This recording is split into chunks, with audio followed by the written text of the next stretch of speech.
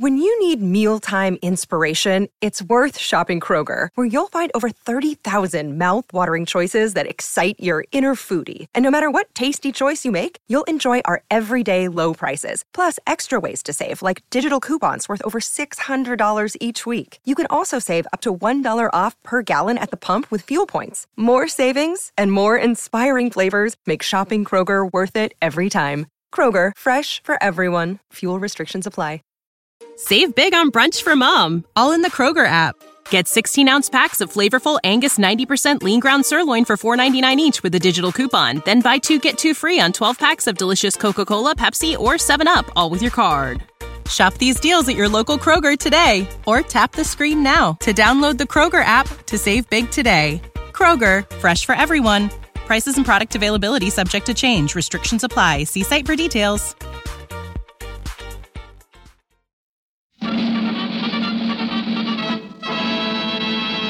From Hollywood, California, the Lux Radio Theater presents Fred MacMurray and Madge Evans in Up Pops the Devil.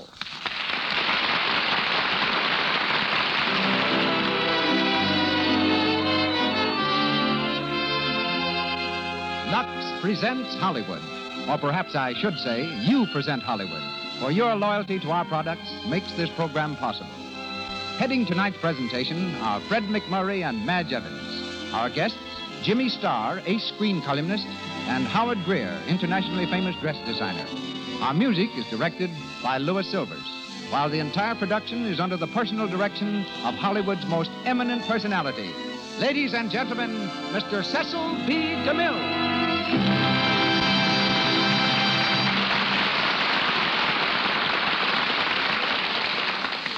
Greetings from Hollywood, ladies and gentlemen. For years, the motion picture business has had its unwritten laws, an invisible code authored by experience and enforced by tradition. For example, it's become almost dogma that if a film isn't an immediate success, it never will be. That the public will stay away from pictures about religion or Hollywood. That anyone achieving success in Western films will fail in all other kinds. That a star who has slipped can never stage a comeback. That no one famous as a child can ever duplicate that fame as an adult. The exceptions to all but the last unwritten law have been many. But the only girl I know, renowned as a child and again as a leading woman, is Madge Evans. In film since she was 3 years old, her star has never waned. Though born of English parents, a world-famed artist not long ago termed her the typical American girl, which in her case means a girl with ash blonde hair and gray-green eyes who weighs 116 pounds, owns 3 dogs, and reads and walks for recreation. We hear Madge tonight as Anne Merrick, and Fred MacMurray as Steve, her husband. Fred is dividing his time these days between Paramount Studio, where he's playing opposite Carole Lombard in True Confession, and the home which he's recently purchased in Brentwood Heights. Give Fred some time off, and you're pretty sure to find him skeet shooting or improvising tunes on his old love, the saxophone. From the original New York cast come Janet McLeay as Luella May Carroll and John Marston as Gilbert Morell. On to the play. The Lux Radio Theater presents Up Pops the Devil by Gilbert Hackett and Francis Goodrich, starring Fred MacMurray and Madge Evans.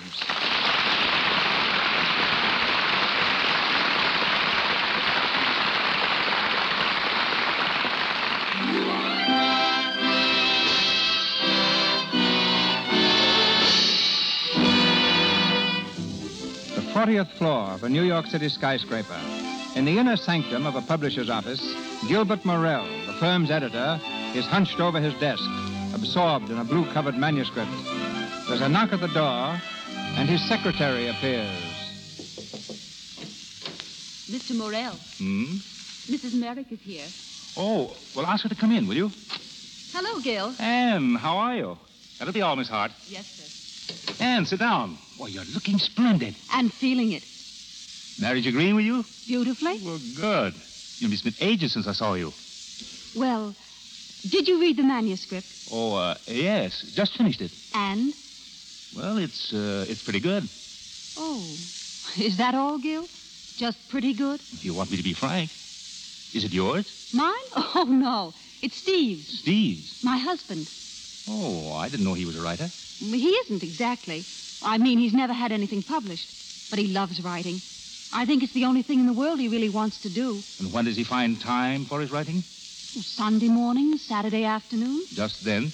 Well, he has his job other days. And sometimes he writes late at night. Gil, I thought his last one was a grand story. I still think so. Oh, now don't act that way. I don't say he can't write. I don't say the story isn't good. It is, Anne. But it's not good enough. If you expect to get anywhere in this writing game, you've got to make it your whole job. Not just Sunday mornings and late at night. You've got to really work at it. Then if Steve gave up his job, you think he could make a living at writing? Yes, eventually. Just when is eventually? Oh, I should say in a year and a half. Maybe even a year. That's entirely up to him. Oh. I wish you'd tell him that. Me? We were going out tonight. It's our first anniversary, a celebration. Can you join us? Well, I don't know. Oh, we'd love to have you. And I know you'll like Steve. All right. Count me in. May I use your phone? Certainly. Steve ought to be in. It's Saturday. Where are you living? Oh, we've got a 2x4 apartment on 8th Street. Greenwich Village? Do you like it? Well, it's hectic, but it's cheap.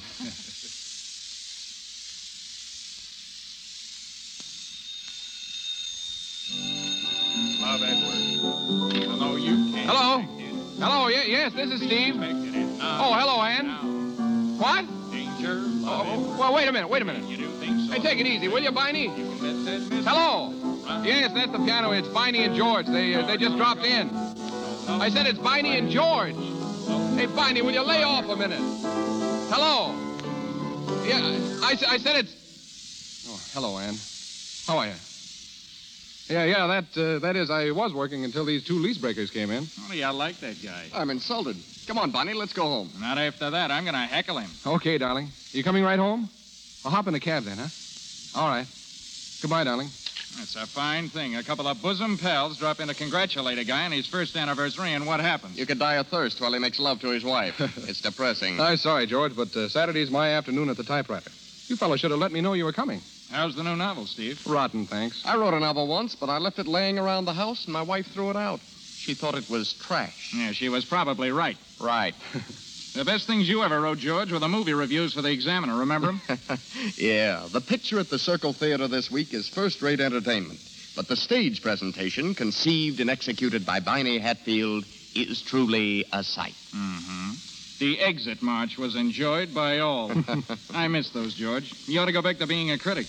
Yeah. I ought to go back to being something. Hey, look, fellas, I hate to bust up the reminiscences, but Ann and I were figuring on a little celebration, and... Come in. Everybody's welcome. Hey, shut up, will you? Oh, hello. Oh, I hope you'll forgive me for breaking in on you like this, but I'm in terrible trouble. Well, what's the matter? I wonder if you could help me. There's something upstairs in my room. What is it? I'm just terrified. Well, what is it? I think it's a bat. Oh, a bat. Mm-hmm. It flew in the window, and I'm just so scared. Well, where is your room? Right upstairs. I left the door open. Yeah, it's a good idea. It'll probably fly right out again. Oh, hello. Hello. Do you really think it'll fly out again? Oh, of course. I wouldn't worry about it if I were you. I'm such a baby. If it got in my hair, I'd just naturally die. Oh, but bats don't get in people's hair. When it flew in, I thought, oh, what'll I ever do? And then I thought of coming down here and asking you. I hope you don't mind, but I almost feel as if I know you. I mean, we've passed each other in the hall so often. My name's Luella. Luella May Carroll. How do you do? How do you do? You're Mr. Merrick, aren't you? Yes? I know. I've seen your name on the doorbell. Well, if you're sure it's all right for me to go upstairs again... Oh, I think so. Well, goodbye. Goodbye. Goodbye. Bye. Bye. Well, now, what would you call that? That, my friend, is the pretty little girl upstairs. She has bats. And I know where. Come on now, fellas, clear out for a while, will you? We'll meet you at the Savoy at 7. Who's we? Ann and I. We're celebrating, and you're both invited. But no tucking your napkin under your collar, Barney. I can fix that. I won't wear a collar. How about you, George? Can you make it? Me? Oh, no. No, I've got to get back to Westchester. The little woman's invited half of Park Avenue up for cocktails. Oh, well... Thanks just the same. Say, I've got to beat it. Just about got time. So long, Barney. So long. So long, Steve. Someday I'll take a day off from the wife and we'll get together for a real time. Okay, so long, George. Well, there he goes. He used to be a real guy, that fella. Look at him now. running home with his tail between his legs. Today's the first time I've seen him in months. Yeah, it's the first time anybody's seen him since he married the Steckel Millions. You know, it's a darn shame taking a fellow like that and trying to make a pink tea expert out of him. He could really write once. Why didn't he keep it up? No incentive. The guy's being supported, and he knows it. Anyway, she makes him spend most of his time being social. She certainly got him licked. I tell you, a man's got to feel important. He's got to have the little woman waiting at home for him, telling him how grand he is, and asking him for car fare. How do you know, bachelor? I look at guys like you. Well, take a look at the outside door, will you, Barney? I've got some work to do before Ann gets home.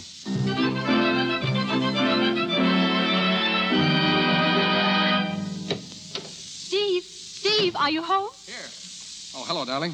I was just getting dressed. Hello, darling. Did you get my present this morning? Swell, just what I needed. Did you get mine? No, not yet. Oh, that's right. I only bought it this afternoon. Oh, well, I guess that's why. Here you are. Plush box and everything. Oh, Steve, you didn't. Go on, take a look. Oh, Steve, It's a bracelet. Oh, it's beautiful. Do you like it? Like it? Oh, but you shouldn't have spent so much money. Oh, what's the difference? I'm going to be a rich and famous author someday.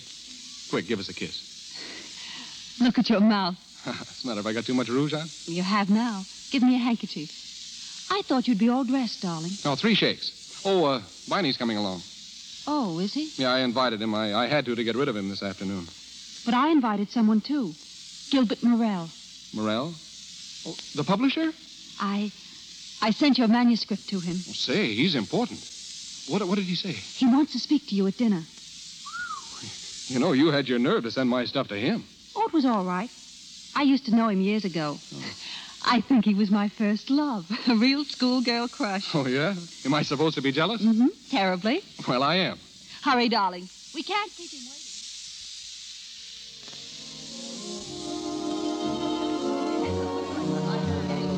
And that's what I told Ann. A year and a half. It's up to you, Steve. You could do it, Steve. I know you could. But it would have to be all writing, Steve. Nothing else. No other job, huh? Well, thanks, Doctor. I feel much better. Let's forget the whole thing. Oh, Steve, that's childish. Now, darling, let's not talk about it. You know you don't want to stick at that filthy job you have now. Did I ever say that? No, but I know. Now, will you be a good little wench and shut up? I don't know what's the matter with you. Well, there isn't anything the matter with me except that I'm too smart and I have a good appetite. What do you suppose we'd live on while I was learning to be a writer? We'd get along. Well, don't you know someone who could stake you? No, my friends are almost as poor as I am. Steve, you're impossible. So's the whole idea. You know very well that I could... Could what? Nothing. Barney, dance with me, will you? Sure. This is what you get for arguing, Steve. I'm dancing with the missus. Keep your toes in, Ann.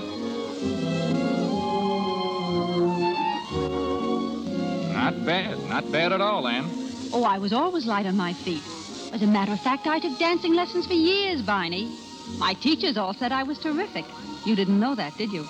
Sounds like a build-up. It is, Barney. Yeah? What for? I'm angling for a job in the stage show at the Circle. Yeah, sure. I mean it, Barney. Go on. You wouldn't want that. Why not? You wouldn't work in a chorus. What's wrong with it? Well, it's too hard. Hard? Yeah. You start rehearsing at 10, then you give a performance. Just as you start to take off your costume, you hear your music, another performance. Rehearse, grab a sandwich, another performance. Rehearse, another performance. Now, when you get home at night, you're lucky if you can stand up. I could do it, Barney. Oh, I'm sure I could. Well, if you want the job, I'll get it for you, but... Thanks, Barney. I'll remember that.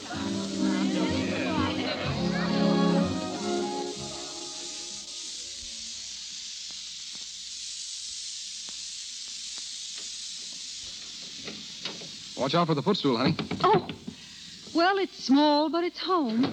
Turn on the lights, huh? Here, I'll take your wrap. Thanks. I still say you're going to write a grand book someday, Steve. My best critic and severest friend.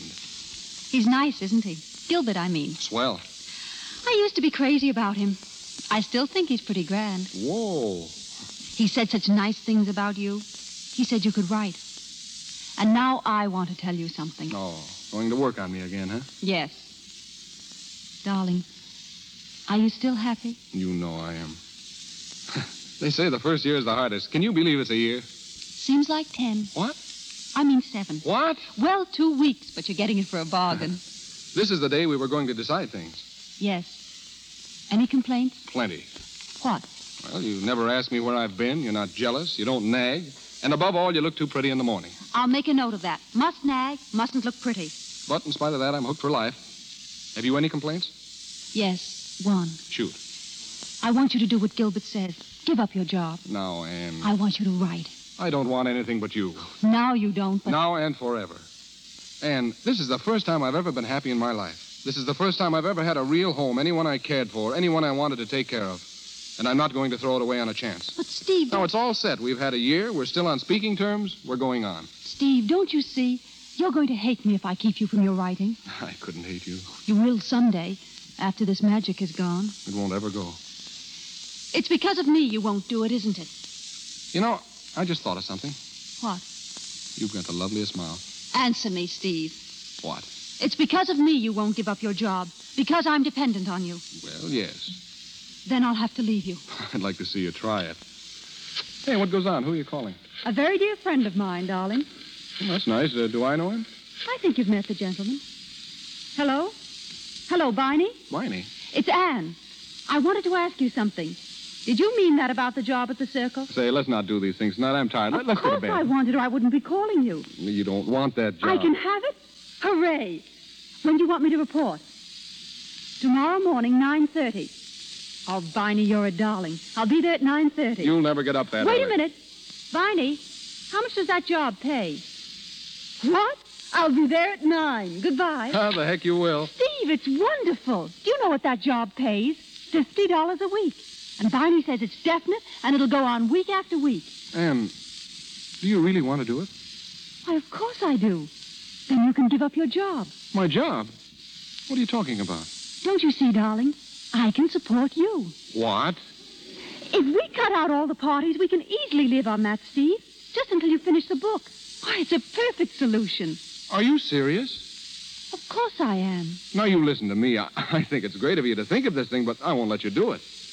Why not? Well, it's impossible. What the... I don't want to write. We're happy. Look here, Steve. You're just discouraged because Gilbert turned down the book. I'm not discouraged. I'll write. This is your chance. Will you take it? No. All right, then. We said we'd separate after a year if we weren't satisfied. I'm not satisfied. Say, what's the matter with you? I mean it, Steve. You mean if I don't quit my job, sit back and let you do the work, you'll leave me? Yes. I couldn't do it. I can't have you supporting me. Well, then I'm lending you the money. Is that better? Sounds better. Will you do it? It won't be long, not more than a year. A year? I could write 4 books in a year. Then prove it. All right, I will. It's all set?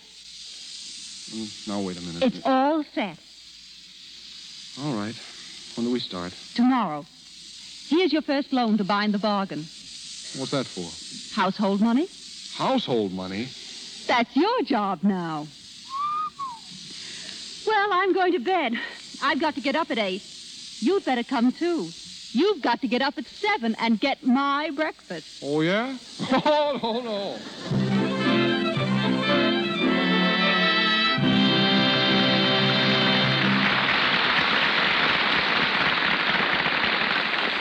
The Lux Radio Theater's production of Up Pops the Devil continues in just a moment. In the meantime, we take you to the dormitory of a Western college, to the attractive room of one of the girls who happens to come from Hollywood. A large parcel post package lies on the desk. Why, Jeannie, what do you care what's in my package? Well, I'm hungry. And I thought maybe there was something to eat in it. You greedy little thing. This isn't food at all. It's something to wear. Well, next to food, I like clothes. Come on, open it and let me see. Oh, all right. But you open it if you want to. Oh, Marcia, look. It's some new undies. Oh. Gee, they're lovely.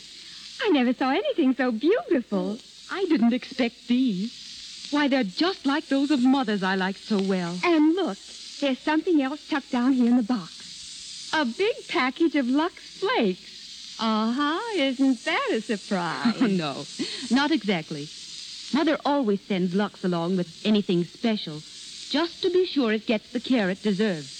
She doesn't realize how fussy I am about always having Lux on hand to protect my undies and sweaters and things. Well, why should you worry? You never wear your things out, and anyway, you have so many. Oh, Jeannie, don't be silly. I want to keep my things nice looking just as long as I can. That's why I always Lux them. Well, these things are so exquisite, I'd be afraid to wash them at all. But haven't you heard the slogan, anything safe in water is safe in Lux? Mother says that's because Lux Flakes haven't any harmful alkali. When you come to Hollywood, you can ask her. She'd love to tell you all about it.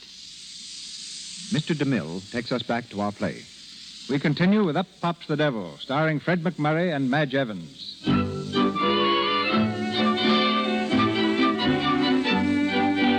With Anne working in the chorus and paying the bills, Steve went ahead rapidly on his new book. But now, after 4 months, the situation is beginning to pall. It's late afternoon, and Steve at his typewriter is trying vainly to concentrate, interrupted repeatedly by the routine of housekeeping.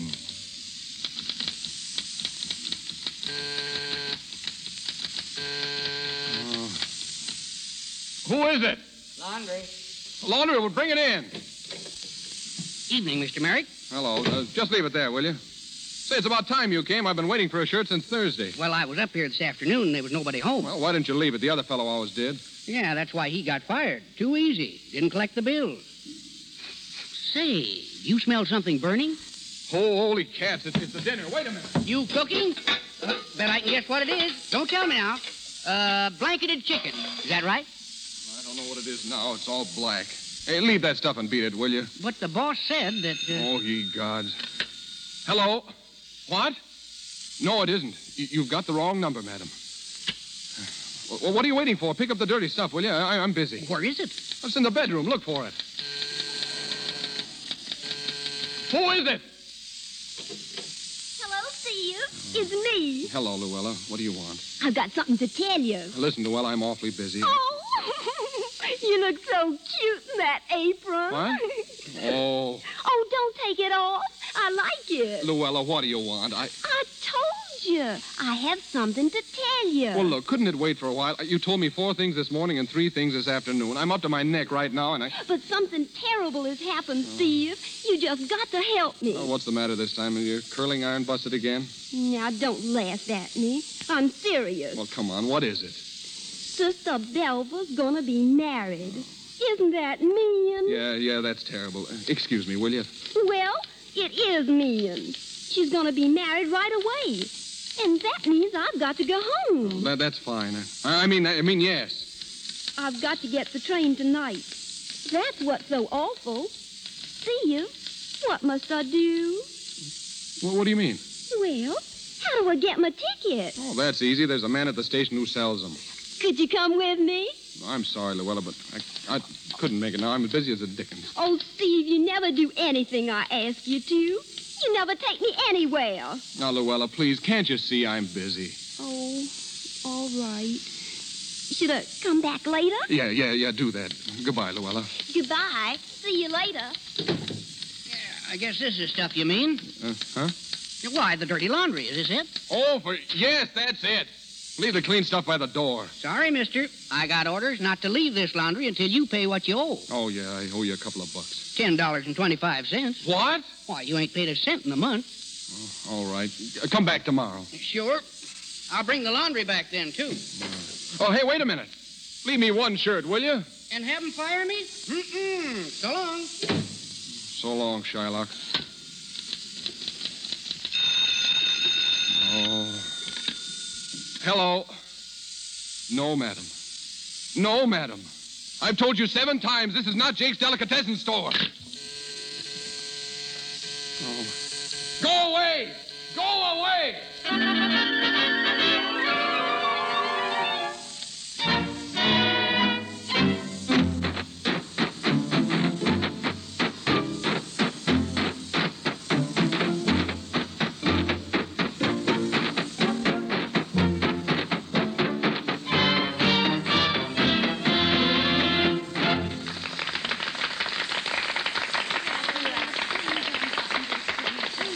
All right, girls, back at 8:30 tonight. 8:30 for the last show.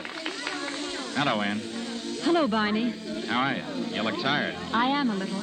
I'll be all right. Why don't you take a night off? And get Doc? Thanks. But we need the money too much. Lend me a nickel, will you, Barney? Say, it isn't that bad, is it? I want to make a phone call. Sure. Here. Thanks, Barney.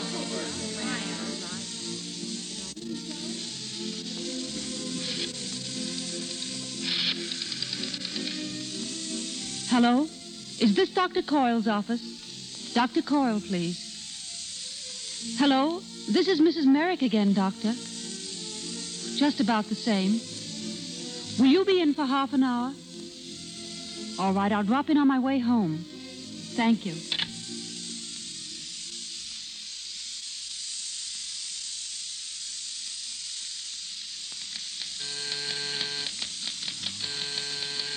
Who is it? It's Anne. Oh, I forgot my key. How are you, darling? all right, I guess. What's the matter? I ruined the dinner, that's all. Again? Huh? What'd you say? Nothing. I don't care about dinner anyway. What's wrong with you? I'm all right. You don't look well. Oh, I'm just tired. Oh, I'm a dirty swine. Here, you've been working all day. You come home tired and the dinner's spoiled. It doesn't matter. All I want is coffee. How did your work go today? Oh, fine. I worked hard. That's grand. Everything's going along all right now. I'm glad. I'm such a fool. I get so terribly anxious, Steve. Oh, why? Well, I want you to finish this. Gee, I'm going to. Soon? Sure, I'm shooting right ahead now. Where is your work? Oh, never mind about that. Come over here and... Steve, What? is this all you've done? One page? Oh, holy cats, yes, that's all I've done. Why did you lie to me? Because I'm so tired of arguments. Did you try? Did you ever sit down and try to write? Yes, I've tried. Trying doesn't get you anywhere.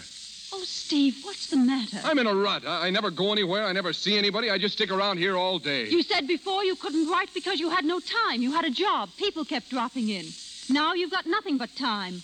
And still you can't write. Well, I'm dull. No man can write when he's dull. What do you want to do? I don't know. If I knew, I'd do it. Darling, do you know you didn't kiss me when I came in? Yeah, I know. This whole business has gotten under my skin the last few weeks. It's made it impossible for me to be close to you. Is that it? I just wondered, because I haven't changed. I still want you. Oh, Anne. I'm sorry I spoiled your dinner. I wasn't hungry. I'm just an egg. You're a swell egg. You know, if you could get a night off, maybe we could go someplace. Couldn't you take one night off? No, I mustn't. Well, you said the other girls did. Yes, but they docked them for it. Oh, they couldn't dock you. You've just been paid today. Oh, don't worry. They take it out of next week. No, I'll go back to the factory. Hey, look. How about me calling for you at the stage door tonight? You pretend you don't know me and I'll pick you up, huh? Oh, darling. You'd better spend that time working. Oh, all right. Oh, Anne, could you let me have $10 tonight? $10? Yeah. That's a lot of money, Steve. I know. Well, take it out of the household money. There isn't any. Oh, don't be silly. I put $28 behind the clock last Saturday. Where did it go? Well, the milk bill, the butcher, the grocer, and the laundryman, and... Listen, will you let me have $10? What do you want it for? If I could only have some money without having to account for it, I'm only borrowing it. But we're spending more money than we make, Steve. We've always spent more than we make, and we're still alive, aren't we? I think the best plan is for me to keep the money and pay the bills. Where do I come in? Well, I'll give you an allowance. Oh. And how much were you planning to give me? Well, do you think $7 a week would be all right? $7? Don't you think that's too much? Well, then would $5 do? Good Lord, $5 a week. Well, Steve, we're both working for the same thing, aren't we? You know everything I have is yours. Then give me $10. What for? Oh, for Pete's sake. Here it is. I don't want it. That's childish. Well, let's not talk about it. All right, it's there on the table. I've got to go. Anne, what time are you coming home tonight? Right after the show, of course. Why? You were late last night. Gil turned up. That's a habit of his, isn't it? I notice he doesn't turn up down here. He doesn't want to interrupt your work. My work. A lot he cares about that. Oh, darling, please. He's crazy about the first chapters you sent him. Yeah, he must be. Steve, what makes you act this way? Oh, I'm sorry. I don't know what to... Where'd you go? Out for a sandwich and then to his place. Alone? Should I have had a chaperone? Well, if it's just the same to you, I wish you wouldn't. A little over a year ago, you wouldn't have said that, Steve. Well, we weren't married then. You're my wife now. Oh, I see. Well, I need some diversion after working. Work? You call that work? You try hanging around this place all day, never going anywhere, never seeing anyone. Seems to me Luella's here enough, keeping you from your work. What? Does she know how things are? What do you mean? That I'm working so you can stay home and write? Of course she doesn't. Then I'll tell her. What are you trying to do? That girl doesn't mean a thing to me. You know that. But she's the one person left who doesn't know I'm being supported. Can't you leave me one person who's got some respect for me, even if it's only someone I pass in the hall? You made me a fool before everyone else. Made a fool of you? I'm just trying to make you amount to something. Stevie, won't you please take me to the... Oh. Hello, Luella. Anything I can do for you? I just wanted to ask Steve something. I'm such a baby. I don't know what I'd do without him. And I've got to go home tonight. Back to Villeport. Sister Belva's being married. How nice. Couldn't you come to the station with me, Steve? I'm sorry, Luella. I told you. Just to the ticket office. Those men are always so cross. I'm afraid he can't. Steve's got to work tonight. His publisher's waiting for him to finish his book. Oh. Wait a minute. I think it would be fine, Luella. What? I'd be delighted to do it for you. Oh, I see. Well, I've got to go. Good night, Steve. You'll find your allowance on the table. Good night. Allowance? What did she Shut mean? up. Steve.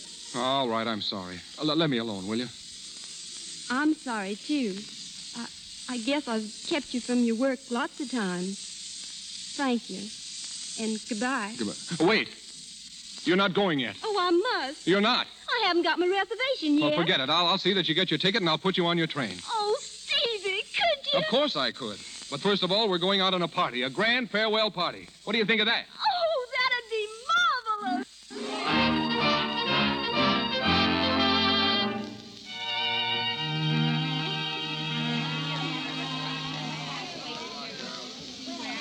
I'd like to see Ann Merrick, please. Sorry, no one allowed backstage. Oh, but the show's over. Well, never mind. Here she is. Ann.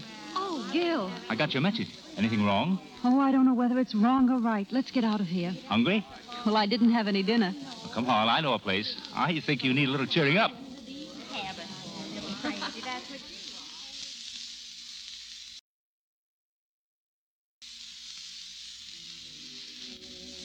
That's the story, Gil. Oh, I shouldn't have done it, I guess. He's probably sore at me. I can't blame him much. Well, I'm afraid this arrangement is getting under his skin. You know, Steve's always been on his own, done as he pleased. And now that he has to account for everything... Up pops the devil. Yes, it's too bad. I don't know if I should tell you this. Steve asked me for an advance last week. He did? It was okay. But when he heard it had to come out of my own pocket, he turned it down. Gil, that's the sort of thing that scares me. I give him money, and not for everything. What does he do with it? Every cent counts now. Ann, if you're hard up... Oh, wait. You haven't heard my news. Don't laugh too loud, Gil. But I'm going to have a baby. Ann. Oh, that's swell. Oh, that's grand. I just heard the glad tidings this evening. It sort of knocked me for a loop. Does Steve know? No. I'd like to see his face when you tell him. But I'm not going to tell him. Not yet. But it's the thing he needs. Why, it'll make him feel like $1 million. Oh, no, I don't want him to feel any responsibility. He'd think he had to go back to his job, give up his writing. I don't want that. I can go on helping Steve, and I'm going to do it. Don't you go and tell him. I won't tell him. But there's one thing I'm going to insist on if I'm to be a party to this. Now, I'm not going to have you worried about money. I'm going to give you a check. Oh, no, Gil. Just so that if you don't feel like dancing, you can quit. But I couldn't take your money, Gil. Well, we'll call it a loan then. And we'll take it out on Steve, just as soon as we make him a rich and successful author. Well? All right. That's a good girl. Oh, you're swell, Gil. You know, I rather like the idea of having a baby. Now I'm getting used to it. Why, of course you do. I wonder what Steve will say when I... Well, what's the matter? Don't look now, Gil. But he's here. Who is? Steve, over there in the corner. He's entertaining our dear little friend from upstairs. Ann. So that's where the money goes. Ann, stop it. He's taking her out on my money. Don't be silly, Ann. Sit down. I'm going to speak to him. Ann, come here. Oh, Stevie, you're just so funny. Hello, Steve. Oh, hello? Hello, Gil. Hello, Steve. Sit down. I thought you were home working, Steve. I was. I'm not now. Is this what you wanted the $10 for? Ann, please. Luella, Steve's taken you around a lot, hasn't he? Why, no. And now he's bought your supper. Yes, but... Well, let me tell you this. Every time he took you out, I paid for it. Shut up. And when he gave you this supper, I paid for it. I've worked hard to get that money. Shut up. I won't shut up. I wanted you to tell her, but you wouldn't. It's the truth. She ought to know it. Then go on, tell her. Tell everybody. She's supporting me, Luella. She buys my clothes. She buys my food. She pays the rent. Now everybody knows it. Are you satisfied? Stevie, come back. You shouldn't have. I don't care. It was the truth. I don't care.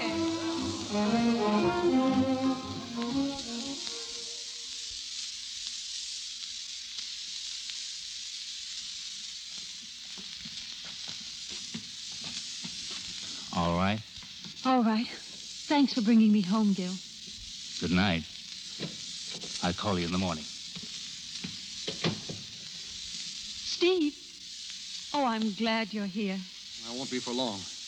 Where are you going? I want to tell you something. Haven't you said enough? All I want is to get out. Steve, I want to tell you something. Something important. There's just one thing I want to tell you. That supper tonight was the first money I ever spent on Luella. Then what have you done with the money? Well, if you must know, I've been paying installments on your anniversary present.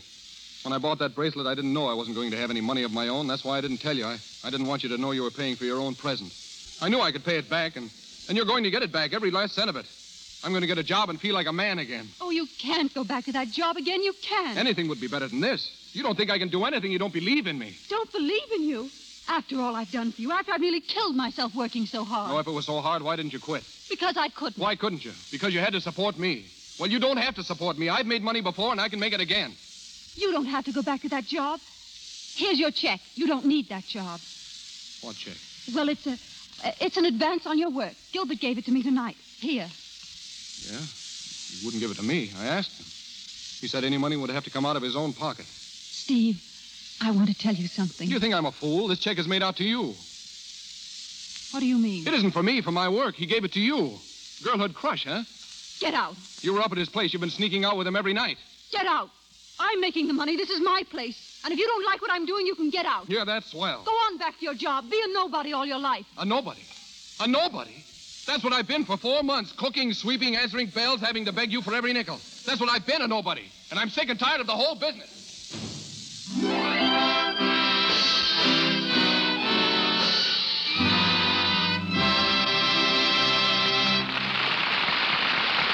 We pause for station identification.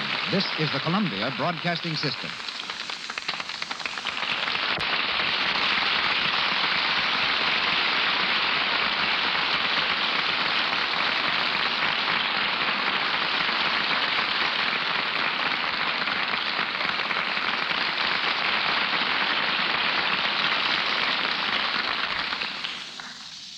Pausing between scenes of Up Pops the Devil, our trip to backstage Hollywood finds us meeting Jimmy Starr.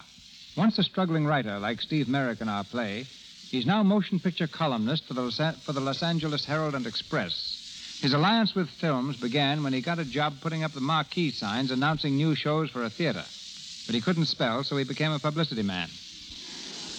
He was an extra in the early Tarzan films, worked as a Keystone cop for Mack Sennett, and once danced for 3 hours with Mae Murray.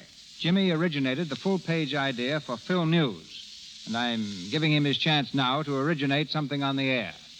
I was hoping you would extend that dare, Mr. DeMille. As a matter of fact, I have some suggestions on how to conduct a radio program. Naturally, Mr. Starr, naturally. I expected that. Remember, we have millions of listeners, and I don't want anything to happen that would offend them. I know. I'm not exactly picking on you, Mr. DeMille. It's guys like Winchell and Fiddler. When they start dealing out news about Hollywood, they miss a chance to tell the story the way it should be told over the radio. After all, we're dealing with sound. My idea is simply this. Now, suppose Simone and Gene Markey really got serious. I'd explain it with something like this. I understand. Wedding bells. Right. And suppose... And that? Martha Ray tearing up her marriage license. Any others to offer? Certainly. What's this? Sounds like someone taking a bath. Not quite, but you're catching on. It's a housewife washing dishes, in Lux Flakes, of course. And this? Oh, you got me there, Jimmy. Well, that's the sound made by the hands of another housewife when she runs them over her husband's face. Rough and cracked, you see. She doesn't use Lux Flakes for washing dishes, poor woman. She's been using some other soap with that harmful alkali in it. I thought that maybe the husband needed to shave. Oh, no. The hands of the same lady on the same husband sound like this when she uses Lux. As smooth and as soft as a song. Even a columnist knows that. Now, here's an easy one. Oh, very simple. That woman just dropped the dishes she was washing. Wrong again. That's Loopy Valet and Johnny Weissmuller spending a quiet evening at home. Clever, Mr. Starr. But how about stepping from your critical pose for a moment and sticking to your last? What's doing around town? Okay. Here are a few things that happened only a few moments ago that will make tomorrow's headlines. If you want any more information about the personalities mentioned, write me in care of the Lux Radio Theater, Hollywood. News scoop number 1. Mark down April 13th as the wedding date for Lily Pons and Andre Castellanos, who sail for Europe on that day. Their ceremony will be performed on board. Miss Pons has always considered number 13 her luckiest. News scoop number 2. A lover spat, which may become permanent, is the cause of Tyrone Power taking a plane to New York to spend 5 days visiting Jeanette Gaynor. Sonia Henney and Tyrone haven't spoken to each other since last Tuesday. News note number 3. Greta Garbo is packing up her duds to return to Sweden for 4 months. The mysterious movie maid will slip out of Hollywood sometime within 3 weeks, but not without first signing a new contract with Metro-Goldwyn-Mayer. Screen scoop number 4. Virginia Bruce and director J. Walter Rubin are tuning up the wedding bells. They're so in love, Virginia has already put her okay on a lot on which Walter will build their love nest. Screen scoop number 5. Producer David Selznick loudly denies that Paulette Goddard has been assigned the coveted role of Scarlett O'Hara in Gone with the Wind. That's true, but it's a 10-to-1 bet she gets the part. News note number 6. Charlie Chaplin, who vowed he would never make a talkie, will speak in his next picture. News note number 7. On location in Bel Air, Katharine Hepburn formed a softball team and challenged some kids playing in a vacant lot. Cary Grant pitched, Katie played third base, and director Howard Hawks covered second base. The final score was 28-8 in favor of the movie team. Katie hit a home run, stole 2 bases. And the kids won't know until they hear this that they were playing with the elusive Katharine Hepburn. And thanks for letting me talk, Mr. DeMille. And now, letting sound tell the story again, here's a way to say goodbye to a columnist. And that, ladies and gentlemen, was Jimmy Starr.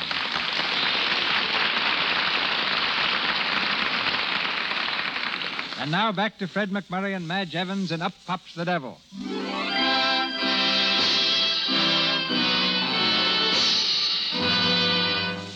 2 more months have gone by. Steve and Anne have been separated since the night he left the apartment. But now Anne is planning to see him again, once again, to settle the matter of their divorce. In Gilbert's office, she sits twisting her handkerchief and glancing frequently at the clock. Where are you meeting him? At the Park Crescent. We're having lunch. Would you like to come, Gil? Good Lord, no. Well, what's the matter? Are you scared? Well, not exactly, but I wish it were over. You haven't heard from him at all? No, just those weekly money orders. He sent me another this morning, $100. I wish he wouldn't do things like that. I'm trying to dislike him. His war debt. He said he'd pay it all back to me. You've quite a collection. What are you going to talk about at lunch? The divorce. He doesn't know anything about it yet. Will you tell him you're going to marry me? Yes. And when are you going to tell me? Oh, Gil, you're a darling. But I couldn't marry you. You're still in love with him, aren't you? I tell you I hate him. The only thing we're going to discuss is the lawyer's instructions. But you might want to tell him about the baby. I'll never do that. But it isn't right not to tell him. Gil, please. I know what I'm doing. I hope so, Anne.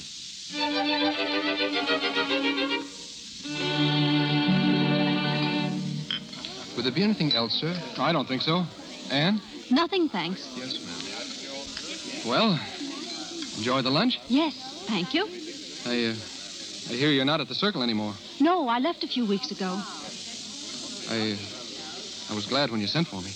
I'd have sent for you sooner if I'd known where you were. Was there anything special you wanted to see me about? Yes. It's about the divorce. Divorce? What divorce? Ours. I went to see a lawyer. Wait a minute. What is it? Do you mean this? Yes, Steve. A lawyer? Well, Anne, how could you go to a lawyer? What did you expect me to do? Well, it's just you and me. What's between us is nobody's business. Unfortunately, when we got married, it became the state's business. Anne, this is you and me. You can't act like this. It's a shame, isn't it? So much easier just walking out. Can't we settle it between ourselves? Well, we could have if we hadn't been such fools as to have gotten married. Well, it wasn't marriage that made us unhappy. It was me. I'm sorry, Steve. I lost my sense of importance. I couldn't write. I couldn't do anything. You could fight, though. Of course I could fight. I was just trying to convince myself I was somebody. I had to fight. Can't you see that? It didn't matter about what. It did to me. And... Well, I guess that's all. And you're leaving me for something I said when I was so mad I couldn't see straight. Listen, Ann, you're my whole life. I haven't anything but you. These 2 months I've been so lonely for you, I could hardly go on. I telephoned you again and again, pretending it was the wrong number just so I could hear you say hello. And then I came to your stage door and followed you. I wanted you so terribly. But I couldn't come back. I had to get on my feet first. And I haven't done so badly, have I? 2 stories accepted, and now I'll finish the book and... Oh, Ann, look at me. What's the use of all this? I'm going. Telephone Gil about the divorce. He'll tell you all about it. Ann, are you going to marry Gil? Yes, Steve. All right, I see. All right. You can come up to the apartment and get your things anytime. Oh, thanks. I guess there's nothing there I want very much, no.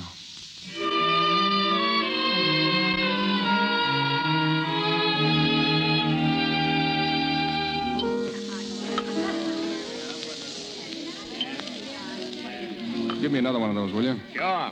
Hey, Steve. How are you? Oh, hello, Barney. Where you been hiding? I've been around. Yeah? Funny I haven't seen you. I just came from the apartment. Went up to see Ann. Oh, yes? I haven't seen her since she quit the show. She got another job, Barney? Huh? Well, I don't think so. What'd she quit for, then? Huh? I say, why'd she quit the show? Don't you know? Well, how should I know? Well, if you don't know, I don't know. How was she, Barney? Okay. Gil Morrell was up, too, for a while. Yeah? He came to say goodbye. Yeah, to who? Say, what is this? To Ann. To Ann? Yeah, Morrell's going to Europe for a couple of years. You're crazy. How do you like that? I'm crazy. You mean he's really going? If he isn't, he's an awful liar. Alone? I guess so. Why? Let me out of here. Hey, where are you going? So long, Barney. Hey, what's the matter with you? I'm crazy. Hey!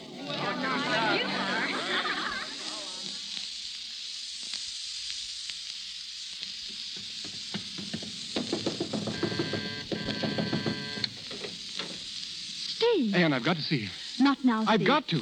How do you like it, Mama? Well, it seems real nice to me. Who are those people out in the kitchen? Please, Steve, they've come to rent the apartment. Rent the apartment? I thought you were going to stay here. I'm going to stay till I rent it. Do you mean to say you're going to let strangers come and live in our house, using our things, snooping in our kitchen, peeking up our chimney? I asked you. You said you didn't want the place or the furniture. Now I'm going to rent it furnished. I've got to have the money. I'll give you money. I don't want your money. Well, where will you go? I'm going out of town. Where? Mrs. Morrell. Yes? Well, when are you leaving? Will you tell me that? Just as soon as I rent the apartment. Oh, Mrs. Merrick, my wife likes the place fine. I certainly do. The beds are so comfortable, and, well, I haven't seen a real kitchen since we left California. It sure is nice. And Mrs. Merrick, I wonder if you'd show me how that range works. Why, of course. It's really very easy. Well, I'm sure it is. Say, that kitchen sure got her, hasn't it? Yeah. But this chair's what sold me. Yeah. This is what I call a real chair. Yeah, it sure is. Yes, sir. You sit here at night and snuggle up to that fireplace. Yeah. Well, I don't think you'd want to snuggle up to that fireplace. Huh? You sit that close and you'd choke to death. That's one of those fireplaces where all the smoke comes into the room and all the heat goes up the chimney. Is that so? And let me tell you, in one of these old houses, you sure need the heat. Well, that's all right. I guess that can be fixed. That costs an awful lot of money. Not me. That used to be my business. Oh.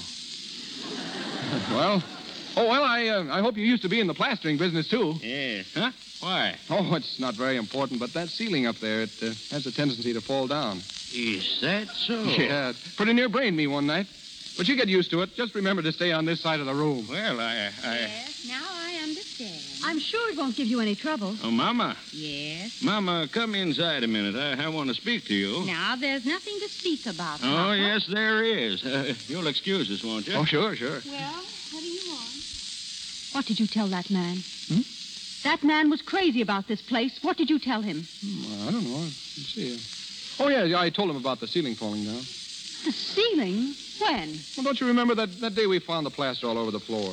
One little flake. Well, it might have been dangerous. You're trying to ruin my chances of renting. I don't want those people coming in here. I want to live here with you. Oh, Ann, we can be so happy. Don't be silly. All right, if you say so, Mama. Oh, it's all right, Mrs. Mary. I'll have the ceiling fixed myself. But it really... Oh, if it's okay with Mama, it's okay with me.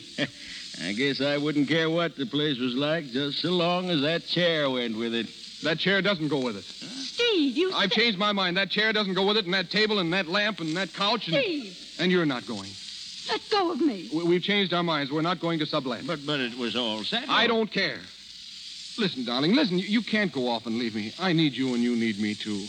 What kind of a life is that, being separated, me missing you so much and wanting you? Come along, Mama. Don't you see how happy we can be? It'll be like it was at first. I can take care of you. Oh, dear. I wish now I'd never seen the place. Mrs. Platt, don't listen to him. You can have this place. Oh, I'm afraid, dearie, you don't know what you want. But I was like that, too, with my first. Mama, are you coming? Come on. What did she say? Are you satisfied now that you've driven them away? Now that you've spoiled my chance of renting? Do you think by doing that you'll force me into coming back to you? What did she say? Do you? Answer me that. Because if you do, you're crazy. I can take care of myself.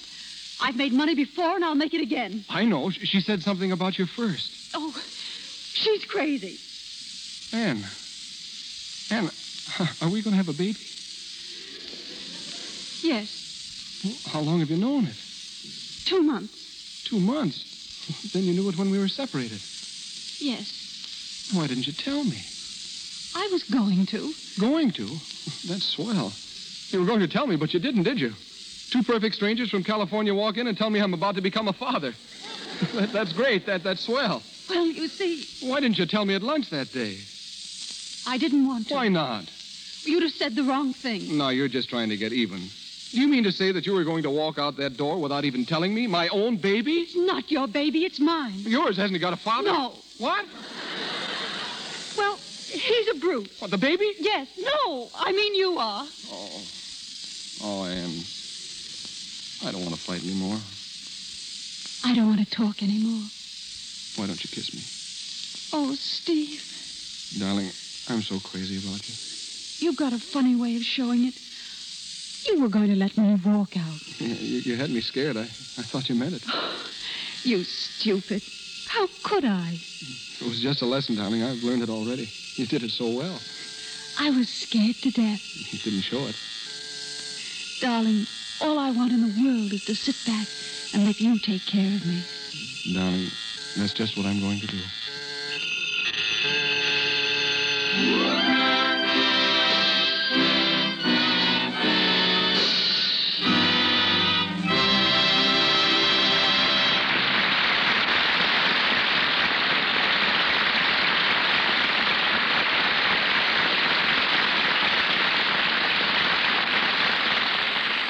Up Pops the Devil is ended, but our stars pop up again a little later. Now a moment with Howard Greer, owner of one of the most exclusive dress shops in the film capital. If he'd not been a machine gun corporal during the World War, he wouldn't be here tonight talking about clothes. When the war ended, he took the first job he could get. It was with Paul Poiret, the famous French designer. And today, the ex-machine gunner ranks among the world's foremost stylists. Mr. Greer's clientele has included practically every Hollywood star since the days when Clara Bow was popularizing the third-person neuter and Norma Shearer was making cowboy films. Prior to opening his shop, Mr. Greer worked for me, and I was never sure whether it was because or in spite of me that he left pictures for his own business. The truth of the matter, Mr. DeMille, is simply this. I'd much rather make clothes for off-screen wear because private clothes provide the advantage of an added dimension. Once in a while, I do get caught in a picture, however. At the moment, I'm making the clothes Katharine Hepburn will wear in her next film. What do you think, Howard, is your most original contribution in designing costumes? Well, back in the days when sound first came in, dresses made out of taffetas and beaded materials made so much noise they interfered with the dialogue. So I took a chance, designed an evening dress out of wool. And no one was more surprised than I when, 6 months later, Paris came out with a complete line of woolen evening gowns. Today, however, sound has been so perfected that we can use all types of materials without encountering any trouble at all. Well, the current issue of Life magazine showing the popularity of white fox furs is another proof of your ability to set styles. The present popularity of white fox is practically the result of a panic. A few years ago, when silver fox was dominating styles, a wholesale fur company found itself stuck with thousands of white fox skins. They offered me all I could use on dresses to divert some interest from silver to white and dyed fox. Previously, furs had been used only as collars, cuffs, and trimming. I used the skins intact as sleeves. Again, Paris followed. At the moment, both white and silver fox are very much in favor. Incidentally, the first suit showing silver fox sleeves is one I happened to make for Tallulah Bankhead to wear in her play Reflected Glory. So maybe Miss Bankhead really started the present fur-sleeve vogue. For women who want to learn what's going to be worn and how they can apply those ideas to themselves, I know of no better school than the screen. And, like the screen, if you don't mind my saying it, the sponsors of this program are doing a fine service in helping women to be better dressed. Their product, Lux Flakes, is the best I've ever encountered for keeping all washable material, no matter how fine, looking like new so much longer. My advice is to buy fewer but better clothes. If they're washable, take care of them in Lux Flakes, and you'll find in the long run you'll be spending much less money and will look more attractive. Your recent showing of fall and winter clothes, Howard, was one of Hollywood's important events. What are some of the style highlights it indicated? Well, in the first place, it's going to be a more colorful season. Street dresses will be the shortest in 10 years, with straight lines and square shoulders. Shoes are apt to be ankle height. You'll see a new type of glove allowing plenty of room for rings, with the 3 smaller fingers all in one compartment, something like a mitt. At least I hope you'll see it because I invented it. Hats are madder than ever, and anything goes. Box coats will be exceedingly popular, and colors for all clothes will be warmer and more vivid. Lines for evening are simple, but fabrics are extravagant and luxurious. And last, the zipper fastener will be used for everything, even the most delicate kind of evening dress. But now I think I've held things up just about long enough. Thanks for listening. Thank you.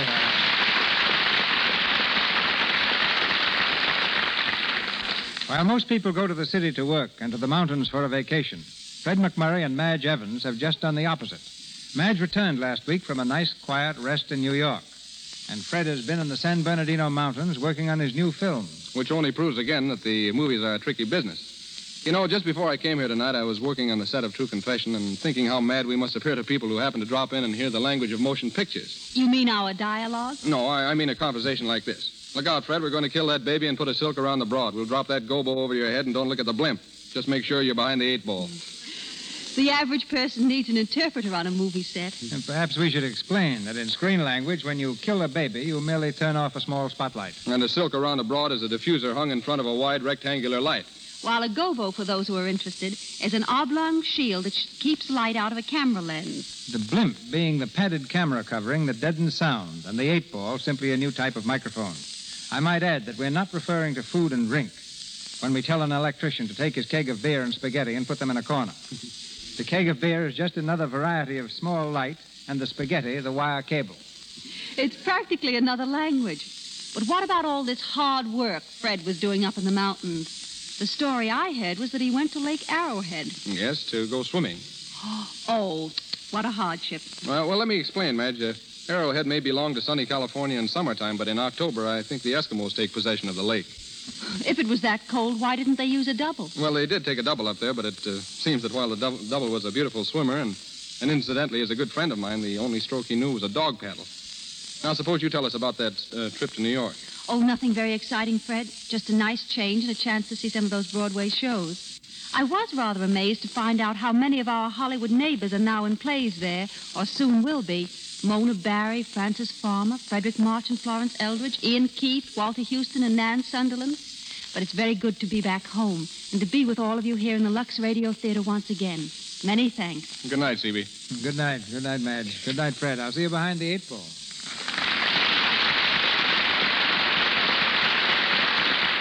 Thank you, Fred McMurray and Madge Evans. Ladies and gentlemen, this is your announcer, Melville Ruick.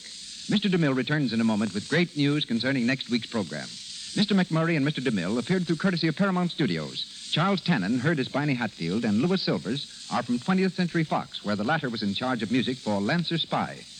Also in tonight's cast were Frank Nelson as George Kent, Dink Trout as laundryman, Marie Hammond as Mrs. Platt, Lou Merrill as Mr. Platt, Ann Morrison as secretary, and Robert Whitney as head waiter. And now, our producer. Next Monday night, one of the finest actors the screen has ever known comes to the Lux Radio Theater. Most of us, I'm sure, recall his brilliant performance for us last season in Men in White, and more recently on the screen in Captains Courageous. His name, Spencer Tracy. He stars for us in the celebrated story by Sinclair Lewis that became a national bestseller and a box office triumph as a motion picture, Arrowsmith. In it, Mr. Tracy plays the part of a modern microbe hunter, struggling to be true to both his wife and science. And starring with Mr. Tracy will be Miss Fay Wray.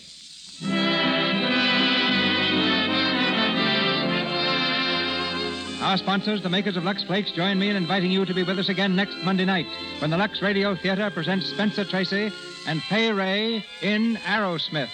This is Cecil B. DeMille saying good night to you from Hollywood.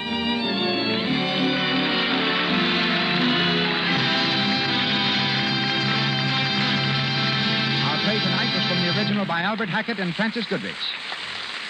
Danger, Love at Work, and Loveliness of You, heard during tonight's performance, were from You Can't Have Everything. This is the Columbia Broadcasting System.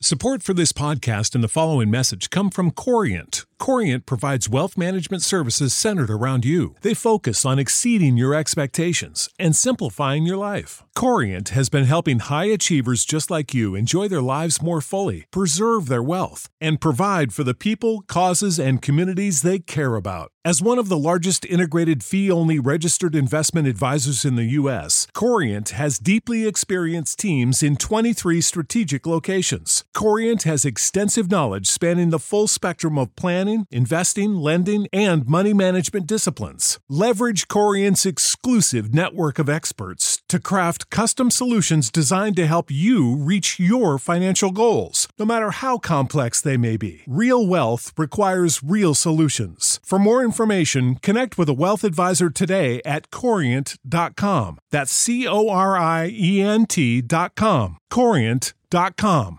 Save big money at Menards. Let the fresh air in and keep the bugs out with replacement screen for your doors and windows from AdForce. It's easy to install, durable against the elements, and comes in a variety of types to suit your needs. Repair your screens today with a roll of replacement screen on sale through May 5th. And check out more great deals happening now in our weekly flyer on Menards.com. Save